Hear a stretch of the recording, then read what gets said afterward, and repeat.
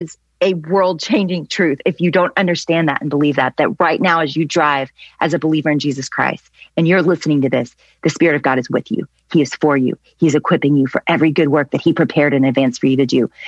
And I think because we don't actually believe that and we don't take that in and we don't dwell on that and we don't ask him for help, right? I mean, that's the thing. It's like, okay, maybe you today believe that he is with you, but have you asked him to help you? Have you asked him to fight for you? And that's where that relationship with God actually takes root, because no longer are we just slapping a verse on it, but we're talking to our God that's with us and alive and for us. And we're saying, hey, help. Help. My most favorite regular prayer is help. I say it all the time. And you know what? He does. Because what I'm doing in that moment is I'm turning my eyes to him and saying, I can't do this and I need your help. And he loves those prayers. God loves those prayers. So the word of God, the Spirit of God, and lastly, the people of God. And guys, this is where I'm going to challenge you today. This is your takeaway, is somebody needs to know what you're struggling with. Somebody, those thoughts, those spirals, some of you have had those spirals for a decade. Like you've had the same anxious feeling and thought that has paralyzed you for a decade. And I wish I were kidding or being facetious, or this is an exaggeration, but it's not.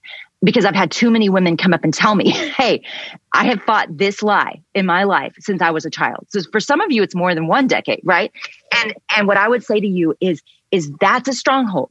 That lie that you believe that the enemy has given you, that's a stronghold. It can be fought. And the way we fight it is by saying it out loud, not living in the dark alone with the devil, which is what I did for way too long. We don't have to be in bondage for 18 months. We don't have to be in bondage for 18 years. We don't have to be in bondage for 18 minutes. Our God is more powerful than the devil. And so now what it looks like in my life is I turn to that lie and I fight back. If the enemy is coming for me, then I am going to go on the offensive, not the defensive. And I'm going to protect my inputs. I'm going to believe truth. I'm going to quickly let people into the dark recesses of my mind where the enemy lies to me. And I'm going to say it out loud.